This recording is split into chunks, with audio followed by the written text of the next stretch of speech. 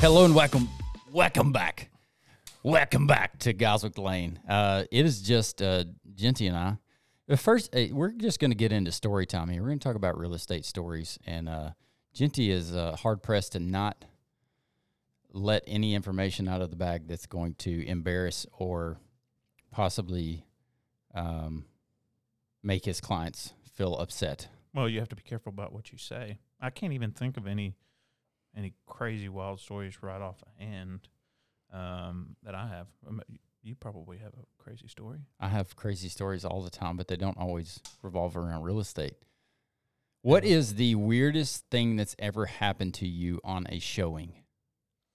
Okay, I have one. I mean, well, not the weirdest, but one of my first deals, I had a phone call for a property, very unique property in Longview over off of Eastman and you know where that Leduc corridor is? Oh, yeah. There's those condos on the left.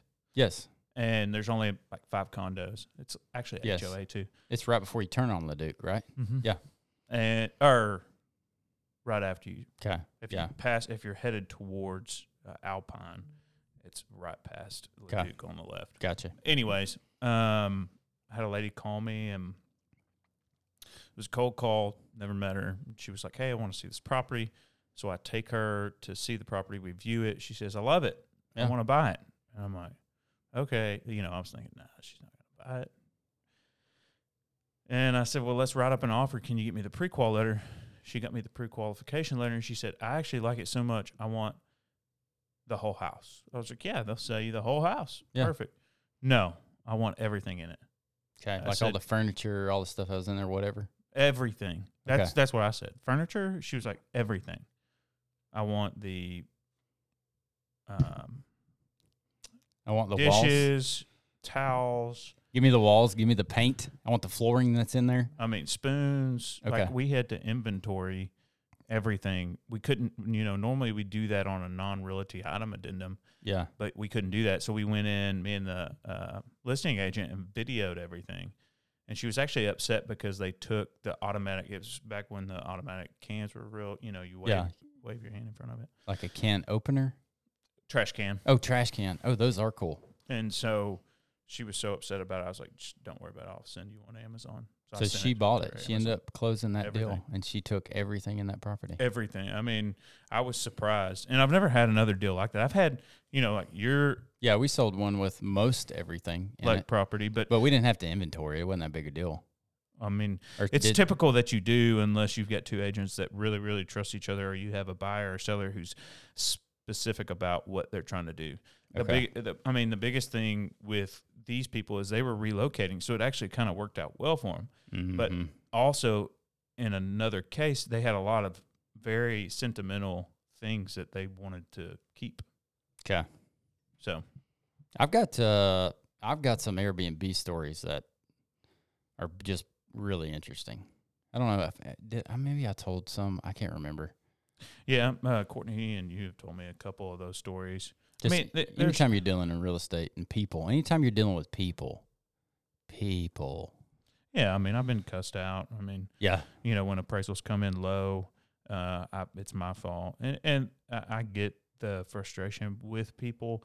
I think that the frustrating part is you have a lot of things that are changing in one short period of time. Mm-hmm. And I always tell my clients, if you're moving and then you have to move kids with you and you've got to sell your property and it's contingent, it's just very frustrating. It's not HGTV or Right. whatever you see on those TV shows. Well, those things are definitely edited. Yeah. They're definitely edited. What is the biggest mistake you've made on a deal? Like all your fault. Like maybe somebody else, a little bit of their fault, but like you left something out, missed something, totally like messed the deal up. I have a good one. I probably was about a year and a half ago, 2 years ago, during that Snowmageddon or whatever. Mm-hmm. Whenever we had those bad storms, I have a client who he's not going to care, but we went and looked at this property, South Longview. During that, it took us like an hour to get there because the roads were so bad. Because of snow. But I told him, "Hey, yeah, I'll ride with you to go look at it." Well, he said, "I want to buy it." And I said, okay, when I get back to the office, we'll write it up. He's like, no, I want you to write it in the truck right now. And I was like, I don't know. Yeah. You know, writing a full offer from my phone is probably not smart. He's like, dude, I just don't want anybody else to get to it. And I was like, okay. So I did it. He wanted to offer $400. Okay. I wrote it for the listing price because it was on my phone. Which was? $425. So $25,000 mistake. What happens? I didn't realize it till like 2 days in. We were starting the option period, and So you offer accepted the problem is he didn't want to back out. at $425? No, he didn't want to back out at all. I was like, well, hey, look, you know, he's like, I want the house, but I want it for $400. Yeah, dude. right. Yeah. And, you know, that was one of those deals where it was all my fault. And Could you have backed out in the option period and Oh, then re-offered? yeah, but At they four? wouldn't have taken it. Oh, okay. You Well, know, then they wouldn't I have- already, I talked about that with the other agent. They wouldn't have taken it the first time anyways then. Correct. Okay, so it wouldn't have mattered. But it could have been a big, like No, you but get to you the get your- closing table. You get yourself in a pickle. He thinks he got it for $400. It's listed for $425. Yeah. I made a mistake and wrote it for $425 because I was writing it on an iPhone screen. It's hard. Phones on the TikTok deal, but Those are for computers. those are for computers. And he told me, he was like, dude, I'm not laying all the blame on. He's like, you told me you didn't want to do that. Yeah. And I pressured you into doing it. Yeah. But we worked through it, and I ended up selling it for significantly more down the line. So Did you really? Mhm. What'd you end up selling it for? I'd have to go back and look and see. It got him out of it. Okay. So did he buy it at $425? Oh yeah, He did buy it. yeah. Okay. He wanted the house. He Yeah. loved the house. And then he made money That's on it. well, I mean, that's what he said. He said, I mean, if it was $425, I would have bought the house anyways. Yeah. Okay. So he wasn't going to let the $25,000. But Yeah. for me, that was just like a gut punch. I Yeah. was so upset with myself and mad at myself, and just how could I make that big of a mistake? Man, we've made No. some. We've got some properties up in St. Louis that we're working on flipping right now, and we had some mix-ups with the contractors and just some check-ins on what progress was being done, where we were at, pulling draws, blah blah blah. Put a little bit of our money into it to keep the process going because the draws weren't fast enough. Well, we made about I really don't even want to say how much money the mistake we made on that. Tens of thousands. Well, here's the thing, and I tell people this within business, we're not employees working 9 to 5s. You're the guy who has people under you that you're responsible to pay. And so my brain never shuts down. I don't have me and Paige helps me a lot. And so, does that put a little bit of a weight on me to know that I've got to get her paid and all that? Mhm. Yes. But it's not Yeah. 20 people like it was with my other business Yeah, at 25. that's hard. It's really hard to manage that many people. But you got to risk. If you have no risk or no exposure, Mm-hmm. I mean, Then your reward. Yeah, ours was a deal go where the punch a contractor just time-wise, he worked it where he ran off with the money. That's what happened there. And that if you're happens all not too like, often. yeah, it does. And if you're not like really paying attention, this is a guy we'd done 3 or 4 deals with, and we felt comfortable with him. He had done his job until he didn't, and then when he didn't, it was big. Yeah. I'm sure he had some life stuff going on or whatever, but it's still not an excuse to steal people's money. And that was in St. Louis. Yeah. Now, other I than mean- that, we've had, and fortunately, we're still okay on that deal where, we'll break even and make a little bit of money. But it's just not what it should have been. And that's, you roll the dice as an investor, as a real estate person. You're going to roll the dice, and maybe you get a great deal. Maybe you get hammered on a contractor, or maybe you get into a deal that you're rehabbing and you get hammered on a foundation that needs $25,000 to work versus 12, which you might have thought, Mhm. So the more we do this and the more experience and exposure we get, the more we learn. Like I've still got, this is the last time this is going to happen to me, but putting light switches on the wrong side of the door on a rehab or a build. It's the last time this is going to happen. So whenever you open the door, like if you were to open this door and it opened Right.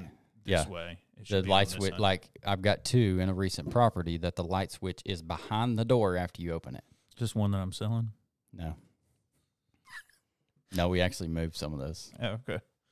So, But part of that, a lot of that, what is to be learned? What lessons can we take from that? Well, I didn't give a plan to my electrician, nor did I walk around with him and tell him. I just assumed he knew. Okay. Mostly my fault. He can take some blame. The doors were there, but, Right. but who cares if that guy does it right? If I don't catch it, I can't expect what I don't inspect. Right. So, Yeah. Well, and you learn lessons with that. I think you learned a lesson on another one that we've done recently. But I always tell people in real estate, if I'm not paying for it, then I'm not learning anything. yeah. And on a bad deal, people are like, "I'm sorry that you lost that deal." But don't be sorry I lost a deal. I learned something from that. If it's a hard deal, I'm sorry it was so hard. No, the hard deals are the ones that I learn from to make them easy the next time. So I know That's right. more. You can learn when you lose money on something. You learn quick. You learn a lot, Especially if you're half Indian. You said that. That's racist We don't towards want your own culture. We don't want to. Well, I don't want to lose money. Nobody wants to lose money. No, nobody does, and that money's not the end all be all, but it is it's a tool.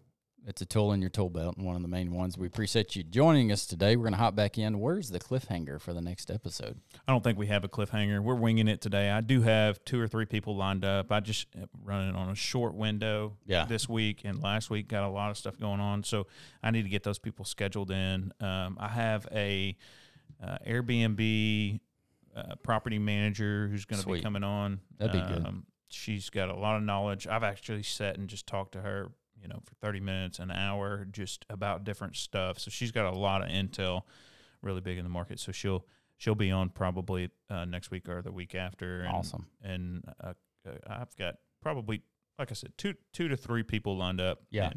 So that's good. All right. Stay tuned for episodes coming up. We'll do one more. So we'll be live. Just watch it next week. Remember, love God, love others, and let your work reflect that. We'll catch you on the next one.